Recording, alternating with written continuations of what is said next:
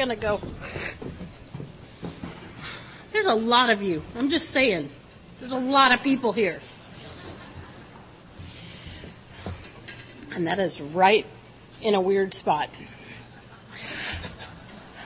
No, it's really in a weird spot. Hi, all. My name is Jennifer, and I am an alcoholic. I've been kept sober since December 5th of 92, and that's my miracle. And the Legacy Group in Plano, Texas is my home group. And it's an honor and a privilege to get to be here and celebrate my very favorite holiday, Thanksgiving.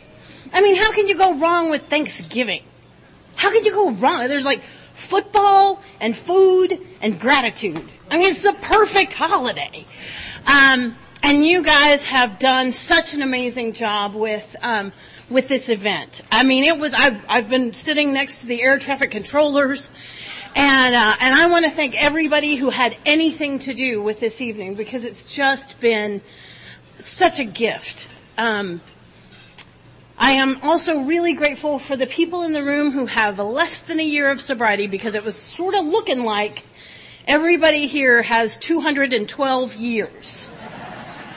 There's a guy in the back who's got a big book older than me. So, I am here to bring hope to the newbie, because I set the bar low. And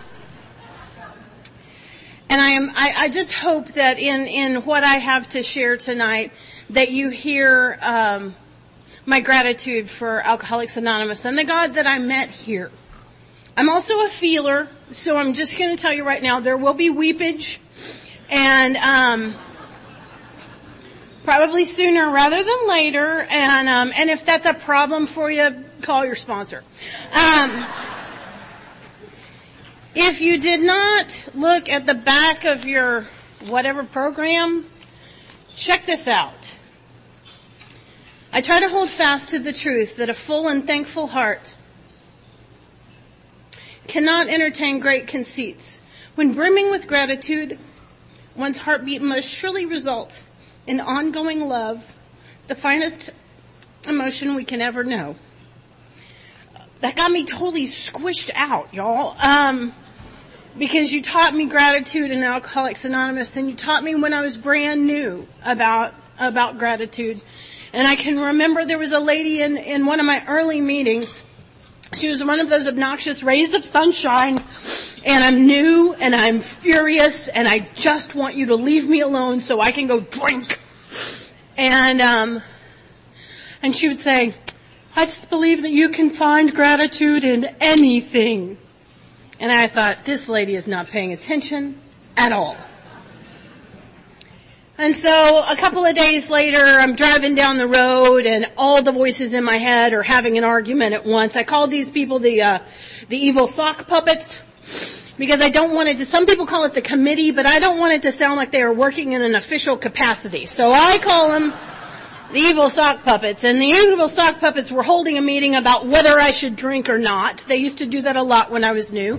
I think we should totally drink. I'm not sure. We'll have to pick up another chip, and I think it's a felony. And so, there's all this arguing going on in my head, and all I can think of is that twerp lady in the meeting who said, I believe that you can find gratitude in anything.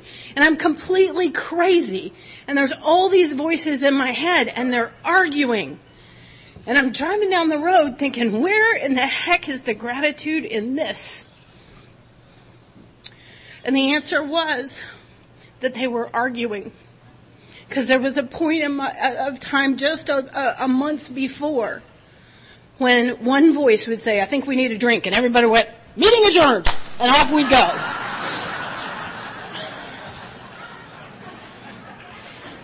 So, if you're struggling and you got those voices and they're fighting in your head, that's progress, people.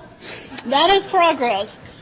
I'm also a little emotional, because while we were sitting there, I saw the date on the front, and it says November 19th. And on November 19th of oh, you don't have to stop me up. I'm just going to cry and sling it off. It's okay. You're very sweet. Thank you. Okay, so on November 19th of 1992, 24 years ago, I was sitting in a jail cell. I know exactly where I was on this night. And I was thinking it's all over. I got picked up on a felony DWI 24 years ago tonight. And I'm sitting in a jail cell, and things aren't going well for me, okay? They haven't been going well for a while. No, really, seriously, I'm just gonna weep. I'm good. Yeah. The Kleenex committee is on it. Thank you. Okay. You're precious. Thank you. I appreciate it. Okay. Okay, so I'm sitting in this jail cell, and I've gotten this felony DWI, and going to jail is nothing new for me. I started at about 16 and continued after I got sober. I went to jail because I'm an overachiever, and that's a story for another time. But I'm sitting in this jail cell, and I'm a drunken preschool teacher.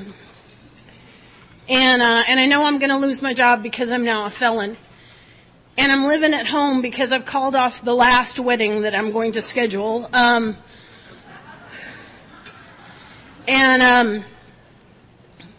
I don't have any answers. I don't have any money. I have a car that's about to catch on fire, but I don't know that yet. And my friends are pretty much done with me.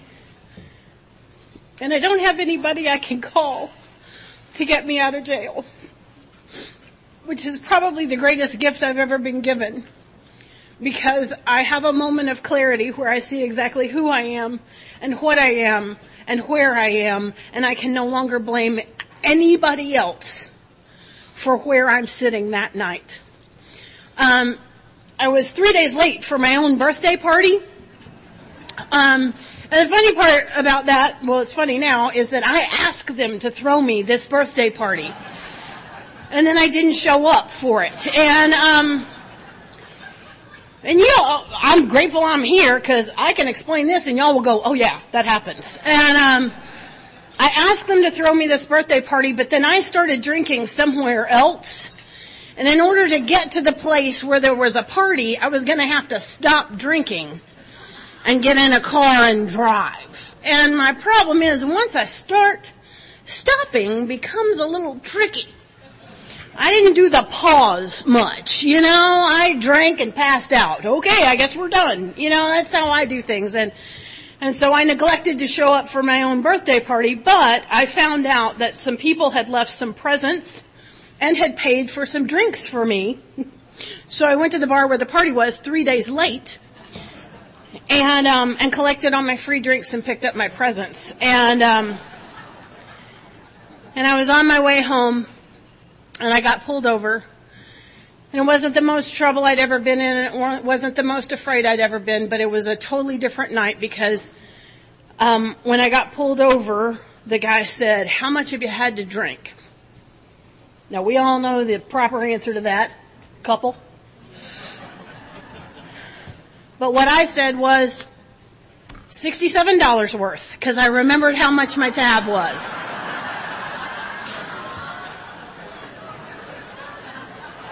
And, yeah, it was precious. And I said, I'll make you a deal. You know I'm drunk, and I know I'm drunk. So how about we just do that flashlight thing, and you take me to jail? And he said, okay. And we didn't have to pretend I could say the alphabet backwards, or walk a straight line, or do this thing. Look at that. I mean, just, boom, I just nailed it. Sober, those tests are really easy, but drunk, they're like impossible. And so he took me to jail, and something was different. And I didn't really know what was different until I came to my first AA meeting. And in my first AA meeting, I heard somebody say I was sick and tired of being sick and tired, and that fell right in the slot and explained what I couldn't explain before.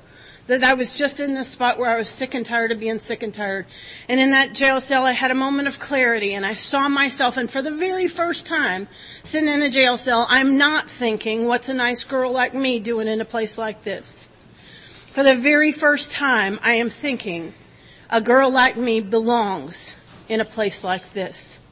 And the reason I belong in a place like this is that I can't swear to you, God, or anybody else that I'm not going to do it again. I have stopped trying to go 24 hours without taking a drink because I'm a miserable failure at going 24 hours without taking a drink.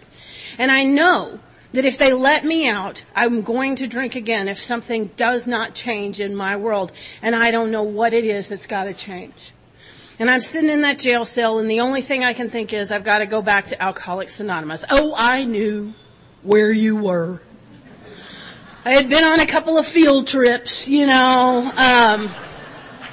I didn't take your literature or your crummy little chips. I rarely made it all the way through the Lord's Prayer, because you people put your meetings at a really inconvenient time. It's like right in the middle of drinking. And you talk slow. And then, as if it's not bad enough, some of you people will say, does anybody have a burning desire? And my burning desire is to get the heck out of here and go back to the bar. What are you talking about? But sitting in a jail cell, I made a decision that I would go to Alcoholics Anonymous. And because when you're in jail, meetings don't seem so bad. And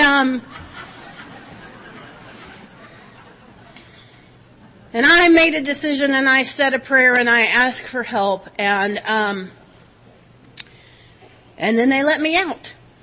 And I changed my mind. And, first I tried to go to an AA meeting, and, that's hard. Like, when you don't really want to be sober, going to an AA meeting is awful. So I just sort of drove around an AA group, and I practiced saying, my name is Jennifer, and I'm an alcoholic. Oh God, no! I just, ugh. And, I drove around and around and around, and then I started thinking there are all these nice people at Alcoholics Anonymous, and I would hate to waste their time. They're going to devote all this time to helping me get sober, and I'm not sure that sober's really for me. And I started remembering there was this guy I used to drink with. His name was Jimmy, and Jimmy had 8 DWIs. Jimmy's a pretty good drunk. But Jimmy wasn't going to meetings. Jimmy was still drinking at the bar. Now I've got 3 DWIs, Jimmy's got 8, and Jimmy's still drinking at the bar. So here is a man with a real answer. So I decide, before I bother you nice people in Alcoholics Anonymous, I should probably check in with my legal advisor, Jimmy. And maybe Jimmy's got a workable solution to this little legal problem I got going on. So I pull up at my home bar, which we will get to, later. But I pull up at my home bar, and I walk in, and they set 3 drinks on the bar, which is always my first order. I don't want to leave things to chance, so I order 3 drinks right up front. And for the very first time, I say, nope, I'm not drinking tonight. And they say, what? And I said, well, I'm going to be back, but I'm just here to talk to Jimmy. And after I talk to Jimmy, I'm going to straighten a few things out, and then I'll come back and we'll get back to drinking. So I sit down across from the guy I think is the worst drunk I know, and I begin to explain my dilemma with him. And he looks at me and he says, Jen, honey, I can afford to be the kind of drunk I am, but you can't afford to be the kind of drunk you are. Now, when the worst drunk you know starts talking down to you, you're having a real bad day. Because I'm no genius, but I happen to be able to do simple math. He's got 8, I've got 3, and somehow I've hit the end of the road. Well, what I learned as our conversation unfolds is that Jimmy is talking about money. It turns out that Jimmy had been paying his attorney in cocaine, and I I didn't happen to have any cocaine. As a matter of fact, I didn't have 3 rolls of nickels to pay my attorney with. And Jimmy explained that his attorney was postponing things, but eventually he'd wind up in prison and he'd be there for a really long time. And he said, but you have an opportunity and maybe you could just go get yourself some help, Jennifer. And that was this weird moment when I'm looking across the table at the worst drunk I know, and I want to fight with him because I'm so angry at what he's just told me. But there's this little voice in my head that's me but isn't me, and it keeps saying, who would know better than Jimmy? Jimmy knows what he's talking about. The other thing that happened that night was at some point there were drinks in front of me, and at some point I drank them. But I don't remember that part. I remember looking down and seeing empty glasses in front of me and knowing for certain that I had drank them. But I never remembered actually drinking them, and I don't remember making a decision to drink. I remember making a decision not to. You see, on TV, when an alcoholic's going to drink, things happen. There's violins, and they go, da, and the hand shakes, and little beads of sweat form. And the alcoholic, you could see the wheels of their mind trying to decide, should I drink, should I not drink? My experience is, oh crap, I'm drinking. And I say it like it's funny now, but you guys know what I'm talking about. It gives me chills every time I talk about it because I did not make a decision to drink. I made a decision not to, and in that very moment, I was absolutely convinced, with nobody having to tell me, that whether I wanted to or not, I would drink again unless I got somebody to help me learn how to stay sober. And that's when I began my quest to go all the way into Alcoholics Anonymous and sit all the way down. And we're going to get back to that. I was born at a very early age on November 16th of 1966. That was 3 days ago. I was born to a football coach and an English teacher, and they are wonderful, charming, delightful, god-awful, boring people. My parents went to work and they went to church and they did the right thing even when nobody was looking. They pay their taxes just as a general principle. They got married on purpose. They stayed married on purpose. My mom and dad are so weird. They met, they dated, they got married, and they had sex in that order. And they loved me. I was loved and I was wanted and I was given absolutely everything I would ever need to be happy, healthy, and well-adjusted. And I was for like 3 years. We have pictures. And then they brought home the resentment. And almost 3 years later, they brought home my first resentment and my longest lasting one.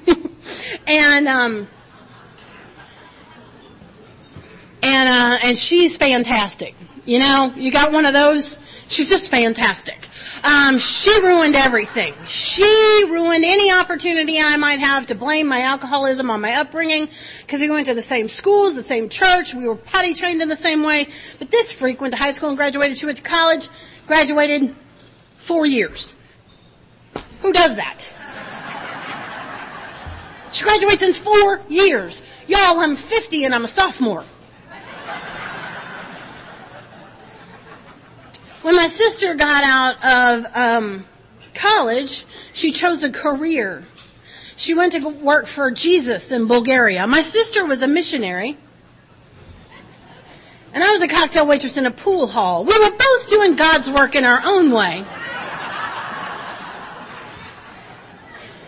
But while my sister was in Bulgaria, she met a Bulgarian man. They met, they dated, they got married, and they had sex in that order.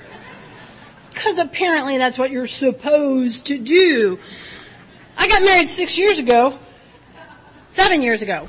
Yeah, it was 7. And I was not a virgin. So, one of these things just doesn't belong here.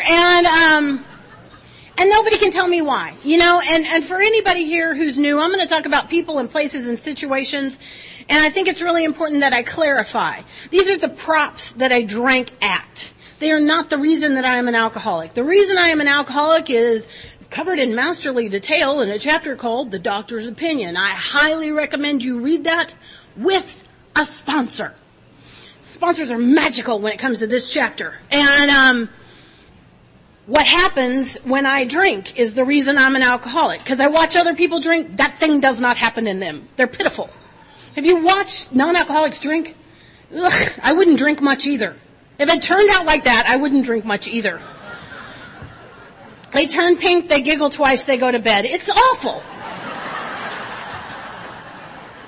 No non-alcoholic has a really good, and then I woke up and I was in Bulgaria story. They don't even drive drunk. It's so weird. So anyway, I grew up in this family, and growing up, my first drug of choice was attention. Clearly, I have not fully recovered from that. Because I was living from the outside in. And if you told me I was wonderful, I was wonderful. If you told me I was terrible, I was terrible. But everything came from the outside in. And I will be forever grateful to Alcoholics Anonymous, because here I learned how to live from the inside out. And I learned that there's something inside of me that is more precious than anything on the outside of me ever will be. But you had to teach me that much later. So I'm living from the outside in, and during this time I'm trying to figure out who I am and what I'm about, and I decided I want to be a minister when I grow up. Kind of took a swerve, didn't I? And so I want to be a minister, but I'm also super boy crazy. I discovered boys in about 3rd grade. They discovered me in 2007.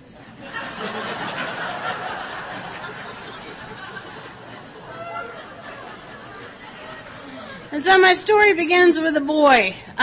This guy moved to town, and he was super sexy. He was preppy back when preppy was the thing to be. He was tanned, he was toned, he was coiffed, he had a waist. Always wanted a waist. He was preppy, and I was Rocky Horror Picture Show when we met at church. And I wanted what he had, and I was willing to go to almost any lengths to get it.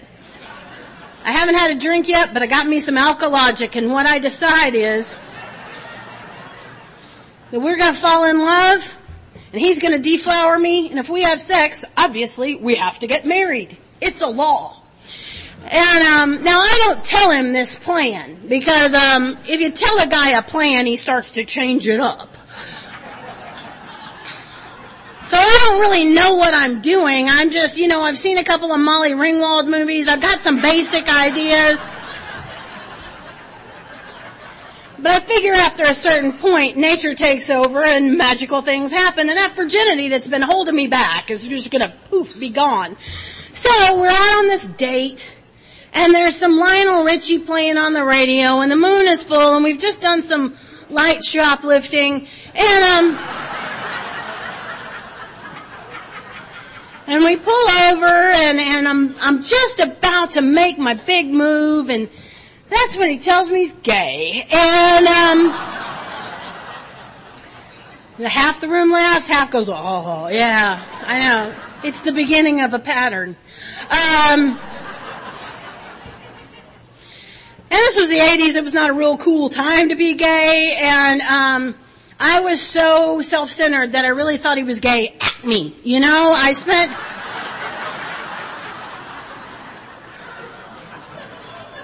the next 2 years trying to convince him he wasn't that gay. He still is. I checked. And he's also a sober member of Alcoholics Anonymous now, so that's pretty cool. But I got mad at him, and I got mad at God, and I got drunk. And I'm so dramatic, my first drink was an act of defiance against the Lord, because I didn't get what I wanted. If being good doesn't get you what you want, let's try bad. And so I had these 2 bottles of wine. Somebody had given me 2 bottles of wine because I had become fascinated with drinking. I was watching my friends drink. They were older. They were in college. And I noticed that the nerds kind of turned cool when they drank. And I'm like, I'm all personality, and if this will give me more personality, I could take on the world. And so I start asking 5,000 questions about drinking because Google did not exist yet. And I like to do research. And finally, this friend of mine gave me 2 bottles of wine, a bottle of Real Sangria and a bottle of Boone's Farm Tickle Pink, and said, for the love of God, go get drunk. And so I did. It was the night before a church trip, and we were at Yolanda's house, and me and my friend Susie started drinking. Now, I got to tell you about my friend Susie, because she was wonderful. She's still my friend today, and she's teeny, and she's tiny, and she's drill teamy. Yay! She's the kind of girl who does the splits for just no reason. Woohoo! I don't know if you can tell, but I've done a little writing about girls like Susie. Because it seemed to me like girls like Susie could say, I'm cold.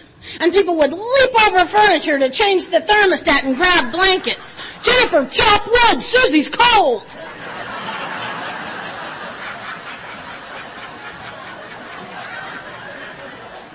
So I've got this moral dilemma because I love Susie. Susie, I swear she's still my friend today. She lives right down the street from me, and she is still just as precious as she has ever been.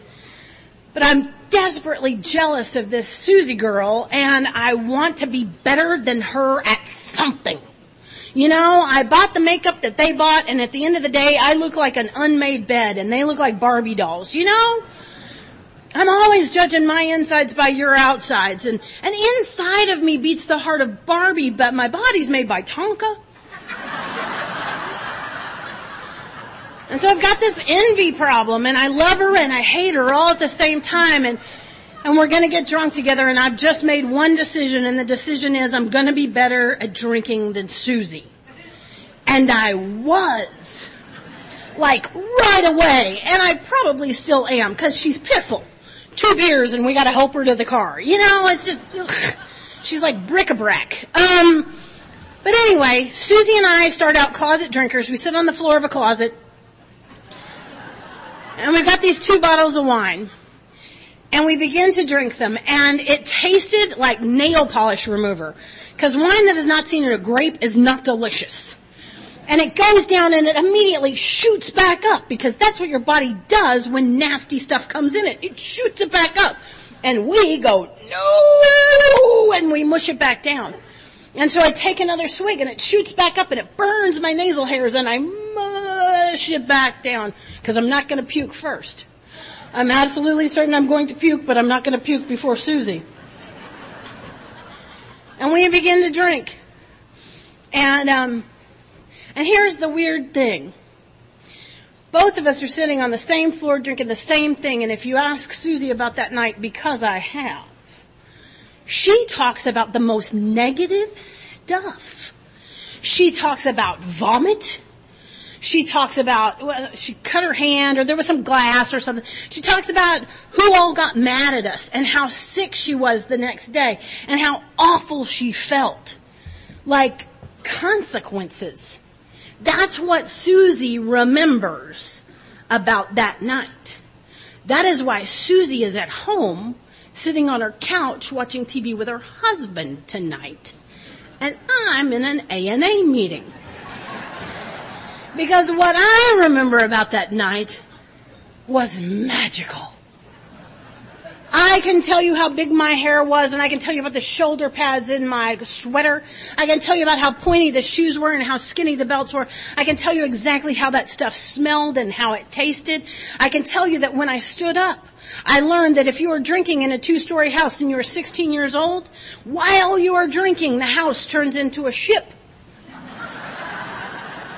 Because I am standing flat-footed, and all of a sudden, I begin to lose my balance. And I smash my face into the back of the closet door, and that is when the magic of alcohol begins to work for me. Because I am intense, and I am sensitive, and I am intensely sensitive. I'm always jealous of people who can have one feeling at a time, because I do feeling casseroles. I feel everything.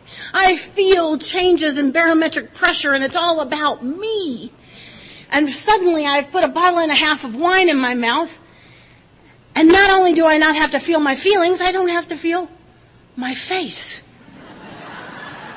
It is glorious. I would like a lifetime membership to that. And that night we laughed and we talked and we wet our pants and we puked. It was the best night of my life. And what I did not know was this was going to be the drunk I would be trying to get back to for the next 10 years of daily drinking. This really was the best my drinking was ever going to be, because when I was drinking, things were great and getting better. Now that night, we laughed, we talked, we wet our pants, and we puked. And the next morning, we got up, we went downstairs, and we were at a Hispanic girl's house. It was a special morning, so our mother made huevos rancheros. So I puked again. And then I got on a bus to go sing for Jesus. And I loved both of those things, and I was both of those things. And early in my drinking, there was a lot of tug of war about that. Because I loved how it felt to sing with the Jesus Freaks. But I loved how it felt to be sneaking off to the parking lot and meeting the boys with the beers. And it made my twitch go away. That was my problem. I'd go to church, and I'd get that kumbaya, warm, fuzzy feeling. But by Tuesday, my twitch started coming back. And I could not recall with sufficient force that hymn or that sermon or that Bible verse that had given me so much comfort on Sunday morning. But let me tell you how powerful alcohol is in my life. I don't even have to drink it to feel the effects. I don't even have to drink alcohol to feel the effects. All I have to do is plan my next drunk. And I get a sense of ease and comfort. Things are great and getting better. Everything's going to be okay because I'm going to get drunk soon. That's why I'm in an A&A meeting tonight. So I drank through high school, and I was the president of pretty much anything they would let me be the president of. I did not want to be on your crappy committee. I wanted to run things. Me and a gay boyfriend stayed girlfriend and boyfriend because there wasn't a long line for me, and he's a really good dancer that looked good in pictures. So, me and the gay boyfriend went to jail, my junior year of high school for stealing a street sign. And when I say a street sign, I don't mean a street sign, I mean a street sign. It was hanging out the back of my dad's car. I was driving. It took me 2 years of sobriety to realize this was an alcohol-related offense. Because I drove myself to the airport. I probably passed 600 signs. At no point did I swerve off the road to get one. But apparently on 12 California coolers, dude, we need a sign. And so we get this sign, we put it in the back of the car, and then we promptly forget about it. For those of you who don't know, street signs are reflective. They're not real hard to spot, especially if your trunk's open and one's hanging out. But Dumb and Dumber have kind of forgot they're there. But we do see the police car, and I begin to pull over. My gay boyfriend bursts into tears because he's peed in a park, and he thinks it's a felony.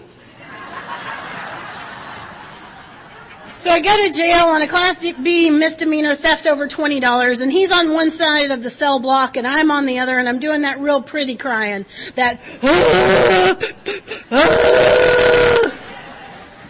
For those of you who have not had the pleasure, jail echoes. Like, it's loud in there. And the boyfriend says the dumbest thing I've ever heard. He says, "Tell your mom and dad it's my fault." You can bet on that, buddy. You do not have to tell a girl like me to blame you. As soon as I was talking, I was blaming. As soon as I had pockets, I was stealing. And so, I am pretty sure that when my mom and dad came to pick me up, I told them some fantastic story about how he threatened to kill me if we didn't steal that sign.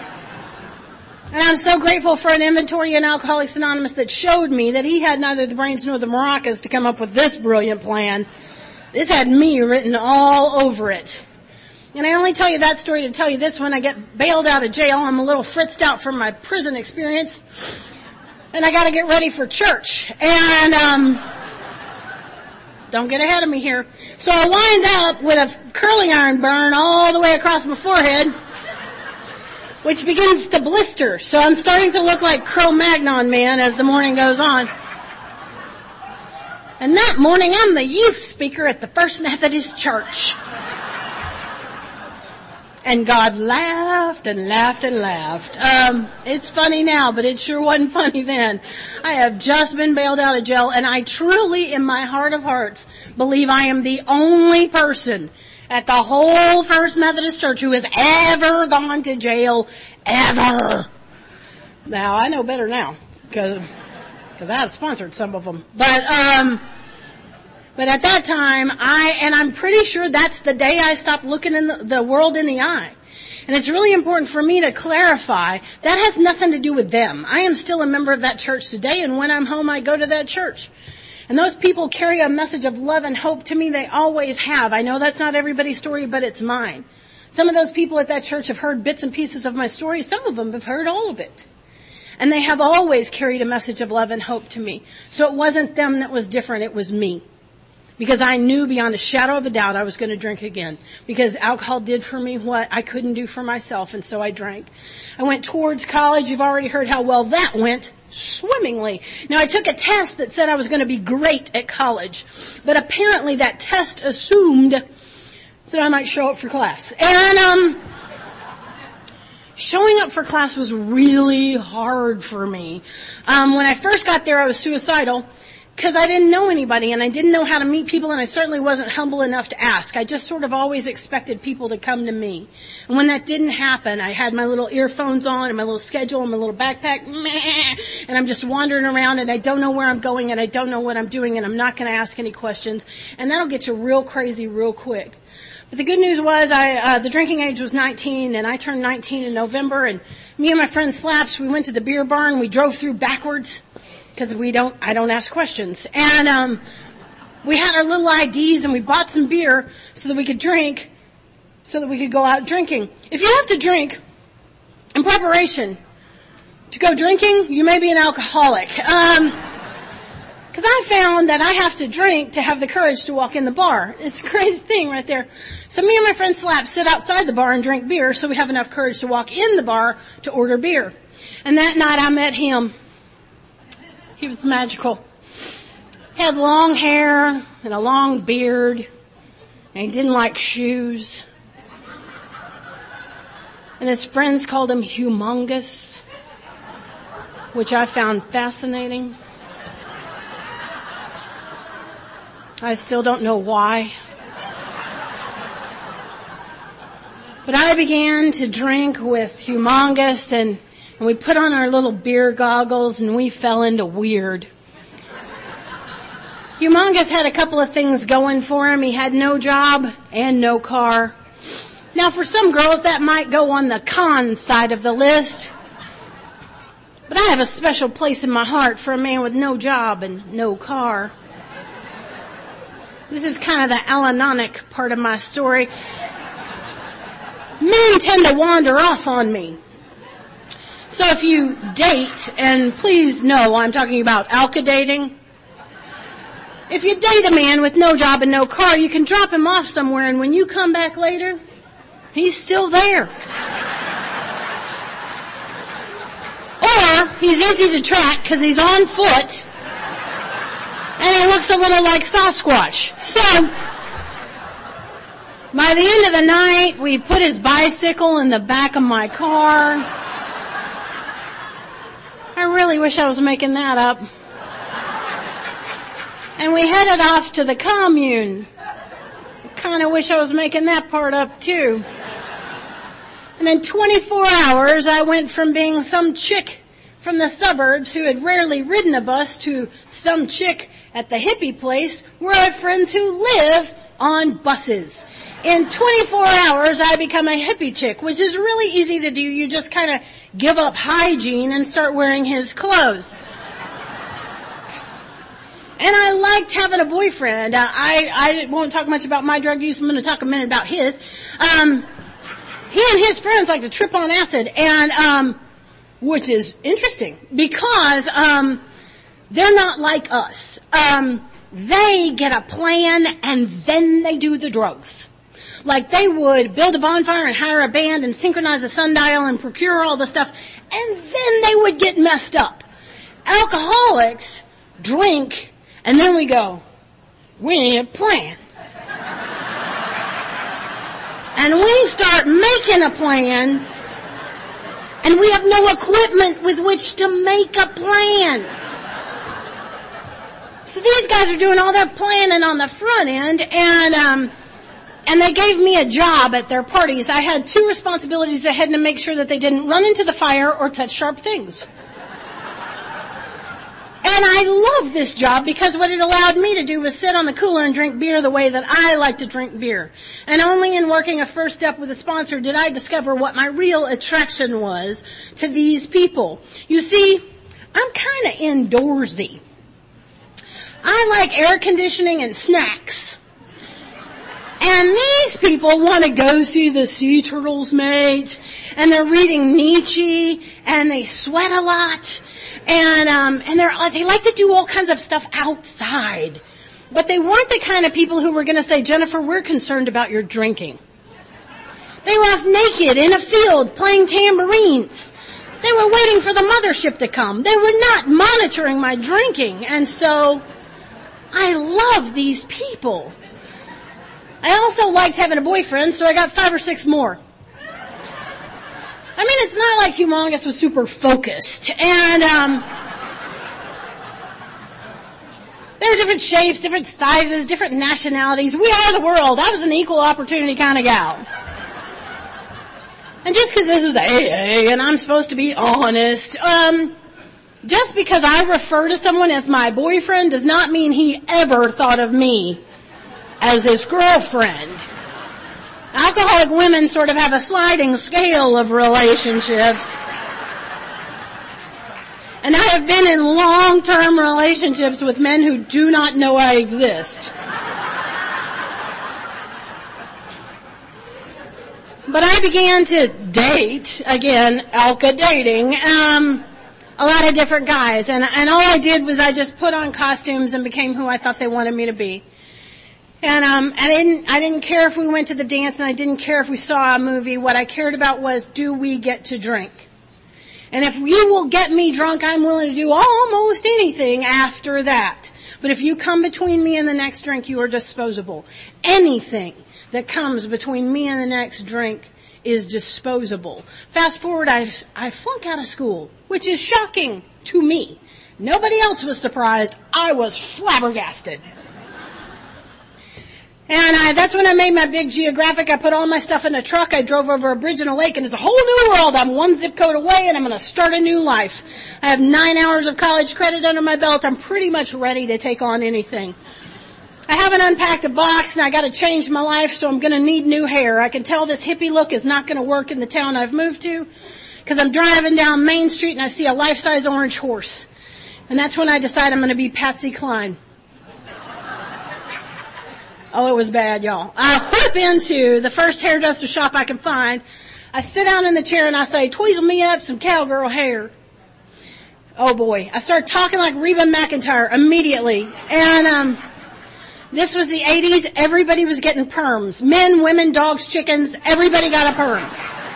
There are bald men in this room tonight who once upon a time had a perm. So I'm getting my perm, and this girl puts 3 perm rods in my hair, and she says this magic thing. She says, hey, you party, don't you? Now, I've been hanging out with those hippies, so I know it's my aura. I had no idea that beer came out your pores. I'm not terribly self-aware. But she offered me a cold beer, and we got drunk and did my hair. And, yeah, this is going to turn out exactly as bad as you think it is. By the time she gets done with the perm, there's a shrubbery sitting on top of my head. It is huge. And we are now really buzzed, and that's when she grabs the scissors. Yep, don't get ahead of me. So what I wind up with is an asymmetric haircut. I have long hair on this side and short hair on this side. Homegirl twirls me around. There's 3 of me in the mirror, and we've all got bad hair. She's standing behind me bobbing and weaving, and this is a direct quote. Nobody in town has this hair. I'm looking in the mirror thinking, nobody in town wants this hair. But then she said the magic word. She said, you know, go honky tonkin', and I did. Now, I have neither honked nor have I tonked, but I go to the place with the big orange horse. I get me some hot pink ropers and a belt buckle the size of my head. And I wind up at a place called the Moonlighter, and Papa is twirling me, and everything is magical. I walked in that bar, and every head turned. It was...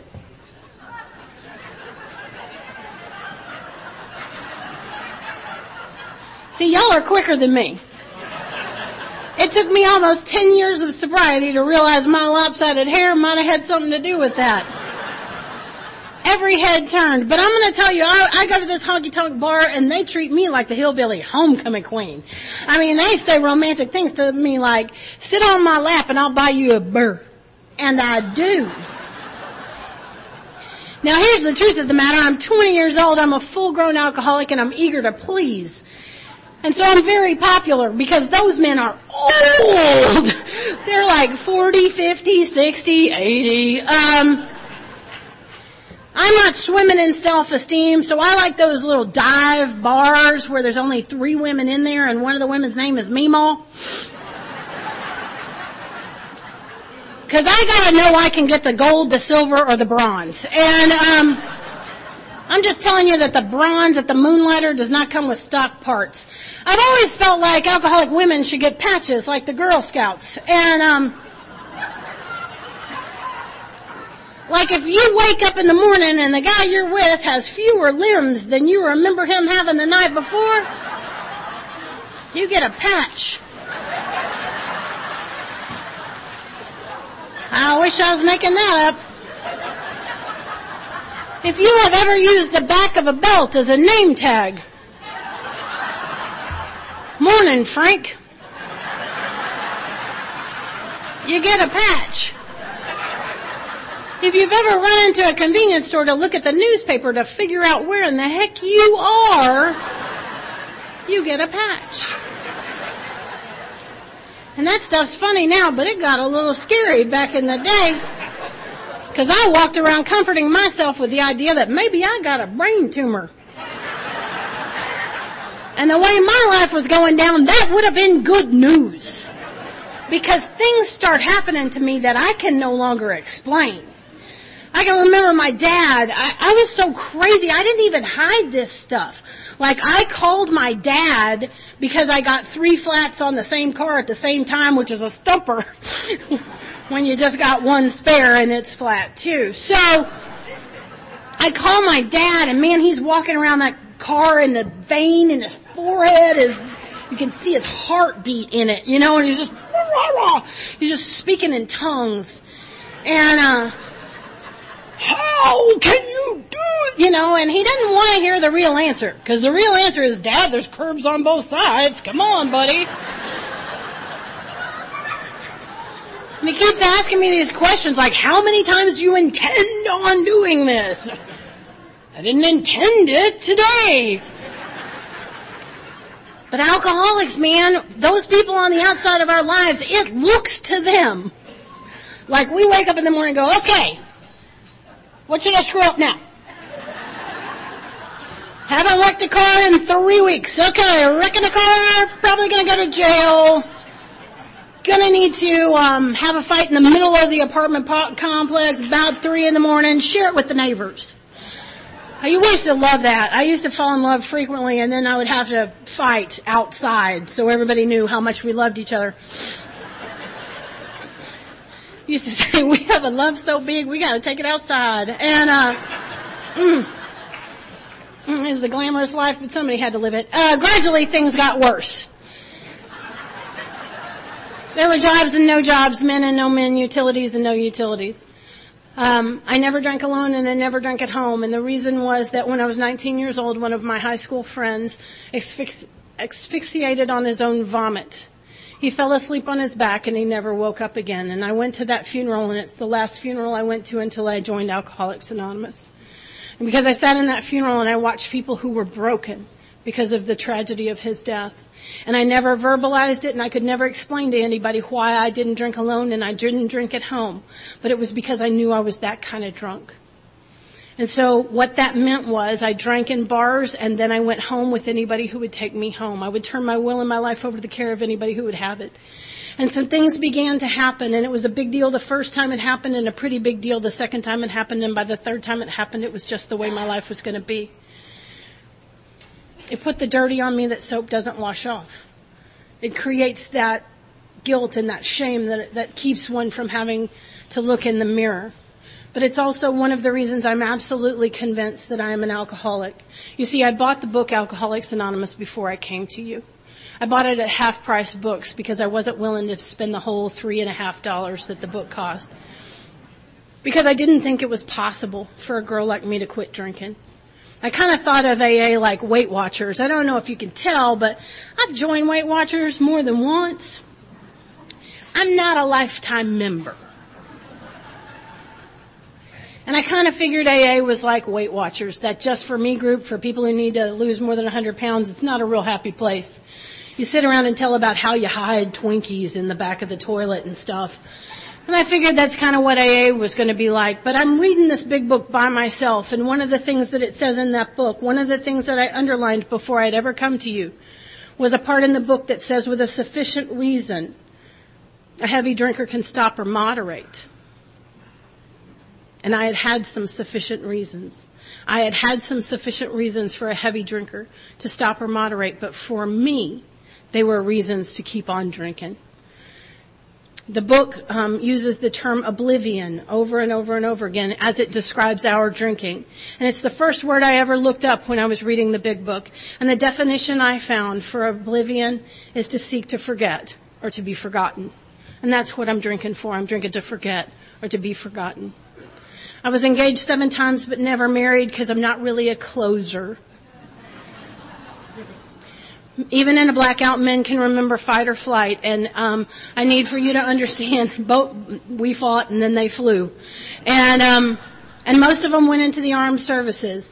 And I know, it was weird. There's a pattern there. They went to the Army, Navy, Air Force, Salvation Army, someplace. And only when I did an inventory with a sponsor did we learn why. Because if I can't have him, I'm going to make sure nobody else wants you, and because I am abusive to the people I think I love. I am abusive. When I came into Alcoholics Anonymous, I would talk about how he hit me. There were men who hit me. And I'm so grateful to the women in Alcoholics Anonymous who got real about themselves so that I could get real about myself. Because if they hadn't, I'd still be telling myself that story and I'd probably be drinking tonight. Because you see, it's real important for me to tell you about the 30 minutes before he hit me. He was passed out. I was awake. Me and the evil sock puppets were talking about our relationship. We decided he needed to hear some of what we had to say. And I would get him up against the wall, and I would put my fingernails in his chest, and I would twist, and I would scream, "You want to hit me. You want to hit me. You want to hit me, don't you?" And if you say it long enough and loud enough, they will take suggestions. But I never want to forget that the abuse in my home was because of me. I never want to forget that I was the person who would not stop until it got to that place, because I drank so I would never have to feel anything bad, and I couldn't feel anything good either. And so everything had to be turned up to 15 for me to even feel it. And we would chase each other around the block. It was awful. And I thought that was love. And then on November 19th of 1992, I experienced a moment of grace sitting in a jail cell, and something changed. On December 4th of 1992, I stopped driving around that AA group and I made a deal with God in the parking lot that I would stay for one meeting. And if I heard something I could hang on to, I would go back for one more. I wasn't super humble, but God can work with that much willingness. I came in and the group was long and it was skinny and everybody sat at that end and the door was down there. Guess where I sat? Right next to the door. That's where the newbie sits. Because you just never know when the voice in your head is going to say, "We got to go," beep, you know. So I'm sitting right by that door, and you know where everybody else sits? Way down here. And they're just about to start the meeting, and everybody's sitting down here, and they say, hey, there's an empty seat. Why don't you come sit here? And y'all, I can't prove it, but I'm pretty sure my recovery began because I got out of that seat by the door, and I moved into the circle of Alcoholics Anonymous. And I haven't had a drink since. And I really, truly believe with my whole heart that when I got out of the chair, I wanted to be be in and sat with you in the circle of Alcoholics Anonymous, I joined AA. And I'm sitting in that circle, and you turn out the lights and you light the candles, and I know I'm in a cult. But I've got nowhere else to go. And y'all get so excited when you got a newbie. Man, you get excited. Man, it was like, woo, fresh meat. And, but here's the thing. Sometimes we get so excited about a newcomer, we forget they do not know what the hell we are talking about. I'm sitting there like my life depends on it, because I believe it does. And these people are talking about sponsors and the phenomenon of craving and the 3 legacies. And I'm like, wow, wow, wow, wow, wow, wow, wow. What are they talking about? They're talking about a big book. What the heck is a big book? I bought Alcoholics Anonymous at half price. Where's the big book? And finally, one of my greatest teachers began to share. His name was Gene, and he had on a camo fishing cap, and he had a Duck Dynasty beard, and I believed Gene had done some drinking. I was not sure about the rest of you. The rest of you looked like you drank milk. But Gene was a guy I trusted, and what Gene said was, I didn't know I was an alcoholic. Hell, I just thought I was thirsty. And I am crying uncontrollably, and I think, me too, Gene. Me too. And it would have been profound if he had stopped there, but he went on to say, and my problem is, the more I drink, the thirstier I get, and that begins with the very first drink. The more I drink, the thirstier I get, and it begins with the very first drink. And it felt like a lightning bolt came through the ceiling of the Plano group and zapped me right in my chair, because I had been doing a daily experiment to try and figure out what Gene just explained in 2 sentences. The more I drink, the thirstier I get, and it begins with the very first drink. You see, I'm a bar drinker, and I drank in a bar that was right across the street from a factory. 3 shifts of men would come through during my evening of cocktails. And I would watch them, and some guys go to bars with watches on. I don't even have a watch on now, which I'm sure is making you twitch. But they go into a bar with a watch, and they go, oh, look at the time. And then they do the weirdest thing. They leave, because the watch told them to. So they'll have 1 drink, maybe 2, a kamikaze on their birthday, and then go, oh, look at the time. Mama's got dinner waiting on me. I've got to go. And they would get up and go, and I would think, why would you do that? We have pretzels here. Why would you do that? Some other mook would have 1 drink, maybe 2. He'd look at his watch and he'd say, oh, look at the time. The game's about to start. And that's when I would turn into the flight attendant. We have TVs here, here, and here. Why would you do that? But soon my question changed from why would you do that to how do you do that? Because I keep trying all these different methods so that I will stop doing what I'm doing and start doing what you're doing, and I can't seem to do it, and I can't figure out why. And in a very simple way, Gene began to explain what I learned later was the phenomenon of craving. The more I drink, the thirstier I get. It begins with the very first drink. And I wanted what that man had, and I was willing to go to any lengths to get it. I wanted to learn how to not pick up that first drink so that I wouldn't have all the ones that followed it.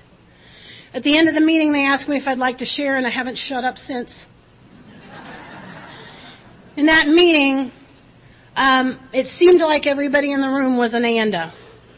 And I believe very strongly in our primary purpose for one simple reason. When I came into Alcoholics Anonymous, I did not believe I was an ANDA. Today, I believe I qualify for at least 12 12-step programs. But at that time, I only knew of 2. And the other one, I had done drugs for a period of time. Some DEA agents showed up at my apartment and told me what would happen if they ever caught me in the place where they had seen my car again. And in 24 hours, I was clean. I did not need 12 steps. I did not need a sponsor. I did not need a 3rd-step prayer. Nothing. I was clean in 24 hours, and I never touched that stuff again. So I did not believe I qualified for the other program. So I'm sitting in this meeting thinking I got to be an ANDA. So when I introduce myself, I say, my name is Jennifer, and I'm a thief, a whore, and a liar. Oh, my name is Jennifer, I'm an alcoholic, and I'm a thief, a whore, and a liar. Sorry. I did say the alcoholic thing. I'd been practicing that for weeks. I didn't know that when you said alcoholic, you pretty much had the rest of that covered. You do not need You do not need to be that specific. But I told him the way I'd been dying one day at a time, and I told him some of the things that I was ashamed of. And the thing I told him I was most ashamed of was that I knew I would never get or stay sober by myself, because I'd had that situation in the bar where I drank not meaning to drink. And those tacky people smiled and nodded. You see, I'd read that book by myself, and it didn't have a lot of good news when I read it. It said that the only solution you guys have to suggest is absolute abstinence.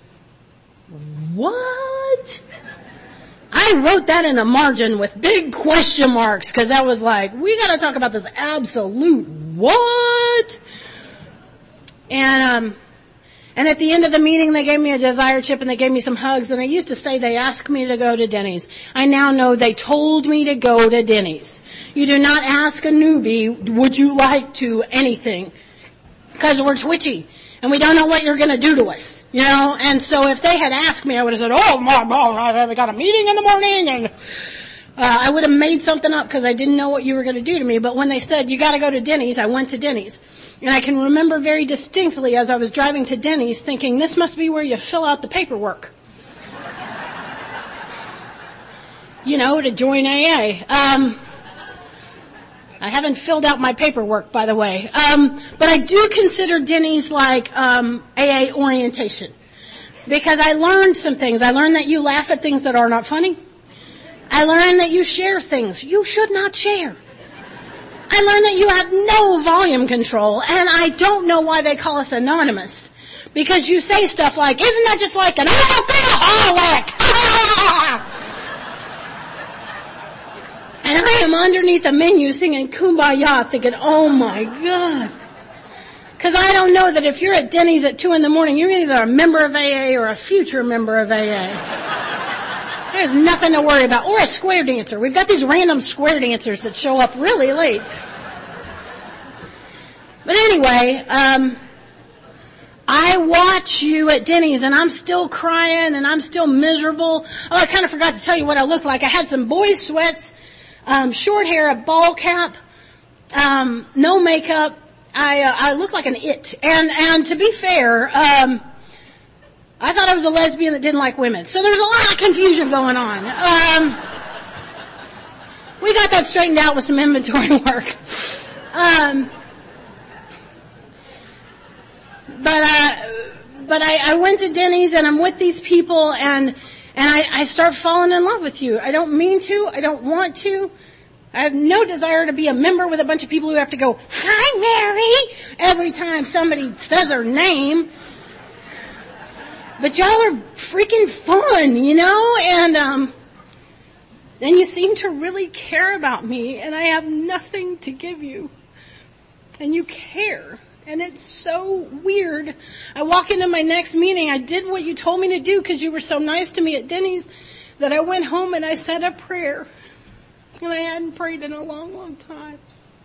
And I got up the next morning and I said a prayer.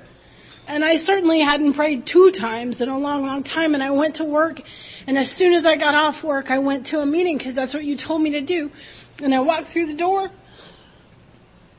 And this guy named Danny walked up to me and he said,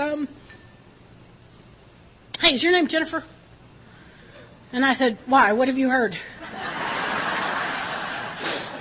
And he said, are you Jennifer? And I said, yeah. And he said, did you drink today? And I said, no. And he said, welcome to your second day of sobriety. And he set the hook. He set the hook. The big deal was not that he knew it was my second day of sobriety. The big deal was that he knew my name. He remembered my name. I've been going home with people who couldn't remember my name. But the people in AA did. And I kept coming back because you were spoon feeding me God. I went to meeting after meeting after meeting because before I had a God of my understanding, I had you. I had your stories. And you fed me God in every meeting. And you were better than anything on TV, man. You just gotta come back. You gotta see what's going on. I went to meetings because there was so much drama. I had to see if Chris and Richard were breaking up. I had to find out if, Jeff got a job. I mean, there was all kinds of stuff going on. In my first year, 2 people died drunk and 2 people died sober, and I went to all those funerals because y'all are weird. You're like, we go to funerals. I'm like, I don't know him. Doesn't matter. Come on. And I got to see the difference. That one of the guys that died in my first year, his name was Melvin, and we had a smoking group. Everybody had a smoking group back in the day. You'd open up the door and just billows of smoke, and Melvin's got an oxygen tank. And here he goes into this god-awful meeting with all the smoke. And I was just bold back then. I wanted to know everything, because you people were fascinating to me. I couldn't figure you out. And I sit down next to Melvin and I say, wait a minute, Melvin, so you're telling me you've got stage 4 cancer and you're still coming to AA? He said, yep. And I said, look, we go to AA like to stay alive. And you're dying, dude. Don't you get to drink now? Which is a valid question. A newcomer wants to know stuff like this. Isn't that you get out of jail free? If you're going to croak anyway, might as well have a shot.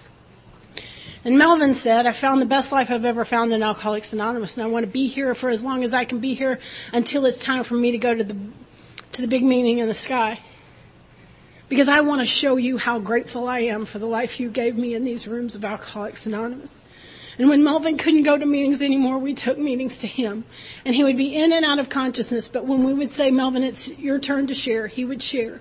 And his favorite step was the second step, and he said that he always asked God to take Melvin wherever he was going that day, and I've always remembered that. That instead of asking God to go with Melvin, Melvin said, God, take me where you're going. And I've always loved that. And I went to meeting after meeting after meeting, and I got a sponsor because I thought you had to. I mean, these women will peck you to death. Get a sponsor? Get a sponsor. You gotta get a sponsor. Come to the women's meeting. Come to the women's meeting. Packs and herds of women. I don't even like you one-on-one. What do I need with a gaggle of you? It just sucked me in, and I go to the women's meeting and I stalk a sponsor. Because I was told that this lady in my first meeting said the first time I saw my sponsor I knew. Now this is all the information I have. So I'm looking super butch and I'm staring women down in meetings. Looking for the glow. And I'm sitting in the women's meeting and this woman shares and she talks like a BB in a can, man. She is bouncing all over the place, a little bit like I am. And I mean, I can't hardly wait for the Lord's Prayer to be over. I'm leaping over people. I go, I loved everything you had to share. Will you be my sponsor? She said, yes. I said, how long have you been sober? She said, 3 days.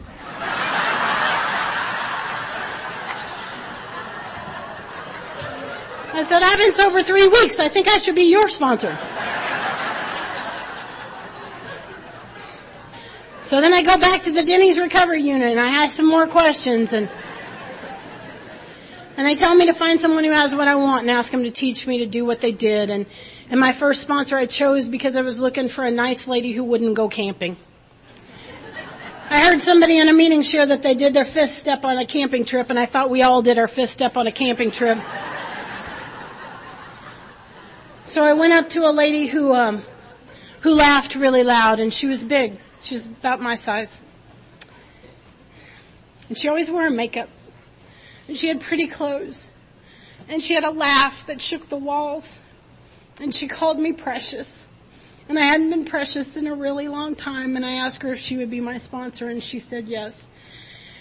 And what I didn't know was that she had multiple years of sobriety and she'd never worked all 12 steps. But you know what? She taught me how to do the steps that she knew how to do. And she gave me things to do in Alcoholics Anonymous so that I was busy. She made me go get Janet from another planet and bring her to meetings, which is a very long story. Janet had electroshock therapy and she was something else. It was like herding cats, getting her in the car, and she would ask me the same question 18 times on the way to our 2-block away meeting. How old are you? 26. How old are you? I'm 26. How old are you? I'm older now, Janet. And Janet would bring these giant bags of stuff to the meeting, and it was like Mary Poppins. She would bring all this stuff out during the meeting, and you people would just go on about your business. I'm like, somebody needs to help Janet. Because she has lost her mind. Fruit cups and wigs and all kinds of crap coming out of this bag. I'm just saying, Janet, here's how I know y'all are crazy. Janet shaved her legs in a meeting wait for it, with shaving cream, and you people just went on with the meeting. And I gotta drive her home, and then I'd go back to the group to detox from my time with Janet, and the phone would ring. Just got back. And they'd say, Jennifer, it's for you, and it would be Janet saying I need a ride to the next meeting because she couldn't remember she was just at a meeting. And I would go get her. But Janet was one of my greatest teachers because my sponsor had told me that I had a humongous ego. And I knew she had me mixed up with somebody else because I was low self-esteem. I was not big ego. And, but I didn't want to embarrass my sponsor. So, I'm driving Janet back and forth to these meetings, and I've called my sponsor crying, saying, I hate Janet. Please don't make me please make Debbie take Janet to the meeting. And what are you doing? Go get Janet. And, so I go get Janet, and on the way home, I begin to talk to Janet, because I finally figure out Janet is with me because I'm supposed to help Janet. Duh. And so I start to 12-step Janet, and, don't get ahead of me. So I'm sitting in the car, I say, Janet, I got an idea. I think you should sit down during the meetings, like the whole meeting. Dare to dream. And, my sponsor told me I don't have to listen to everybody, but I need to look at their eyeballs when they share. You could try that. Look at their eyeballs when they share, even if you're not listening. And maybe if you looked at their eyeballs when they shared, maybe you'd see that thing, and you could ask somebody to be your sponsor. And that sponsor might could take you through some steps. Who knows, Janet? Anything's possible. And I'm watching, and the lights in Janet's eyes come on. And I get all kinds of excited, and a pattern begins, because I keep talking until the light goes out. But I'm explaining all this stuff to Janet, and she says, Jennifer, I got a question for you. I think this is the moment. I got my first minion. And she says, Jennifer, what I want to know is how old are you?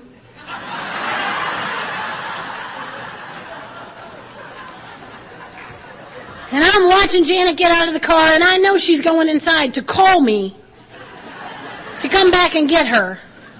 And I start laughing, and I start crying, and this is not a joke. I am banging my head on the steering wheel. And about the third time I hit my head on the steering wheel, it clicks.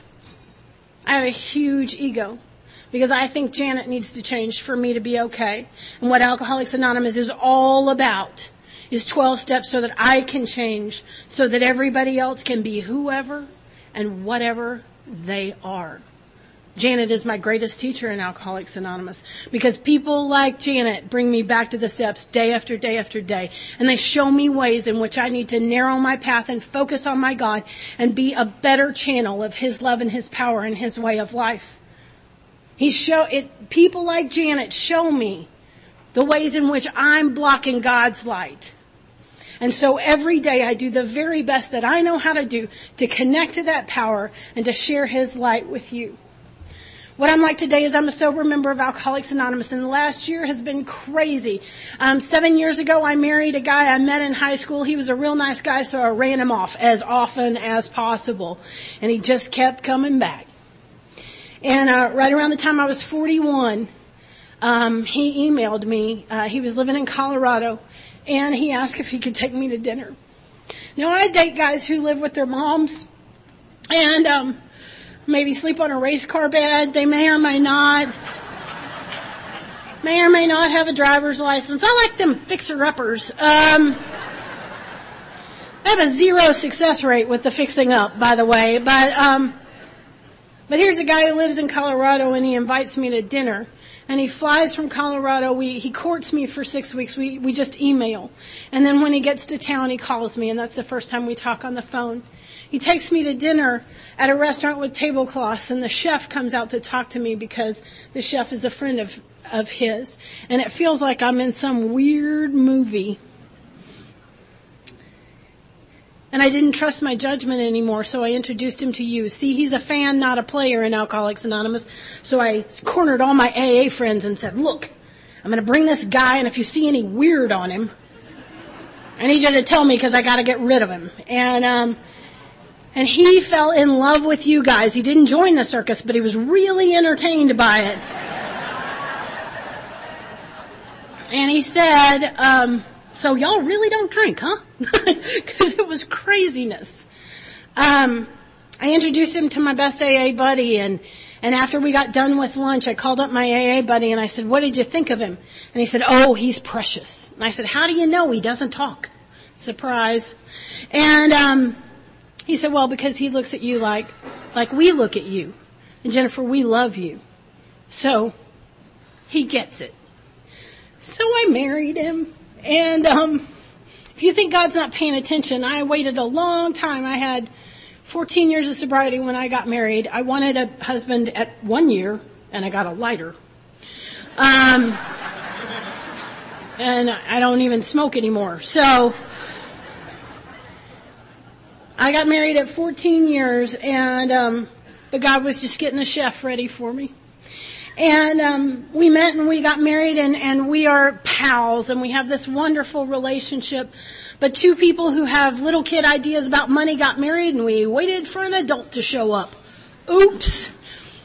And things were going so well, I quit working. And he was working some, and then he wasn't working some, and then he was working some, and last year he wasn't working. I was at a conference speaking. He lost his job that weekend. I lost my telephone. It was kind of a crazy time. And he looked for a job, and he looked for a job, and he looked for a job, and I didn't know what to do because I didn't have a job, and I couldn't figure out how to get one. I hadn't worked in so long, I didn't even know where to start. And we ran out of money. And we had to move in with my mom. We got to move in with my mom, which was really, really hard. My dad has gone into assisted living. He has dementia. He's no longer mobile, and he's blind, and so he required some extra care. And my mom was living by herself, and she'd been asking us to move in for a long time, but I couldn't hear her because it wasn't what I wanted. And so we decided, because we had no other choice, let's not pretend it was virtue. We decided to move in with Mom, which meant that we got rid of 80% of our stuff. We had what I call a reverse garage sale, which is we put crap on the corner and hoped people took it. And they did. I'll just tell you, if you put free on a box, it will disappear. And we called them the raccoons. We would set things out on the curb, and at night the raccoons would come and take it. And I'd lived in that house for 10 years, and I didn't know any of my neighbors until 3 weeks before I moved out. Because people stopped by to say, you see this Corningware dish that I got on your corner? My mom had these, and she was missing one piece. And I found it out on your corner for free. I want to thank you so much for the blessing you gave my mom.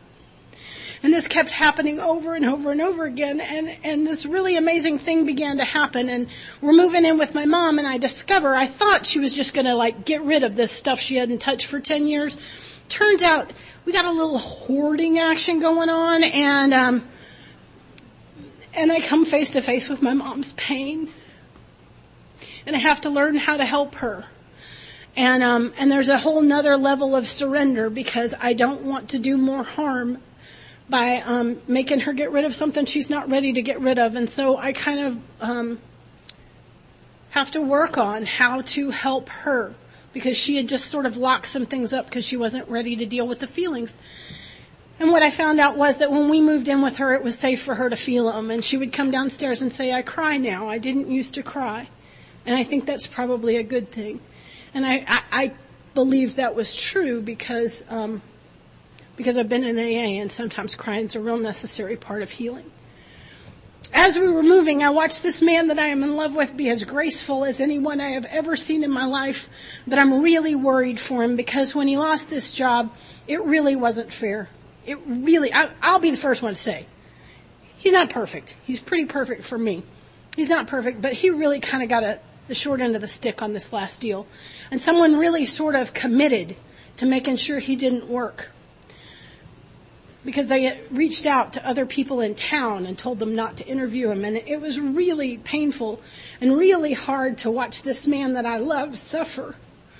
And we have these turtles. They're our babies. I know, we're nerds. And they're our recovery babies. I have Jay Walker and Serenity, and Will, Self Will Run Riot, except all he does is just sort of lay there spreading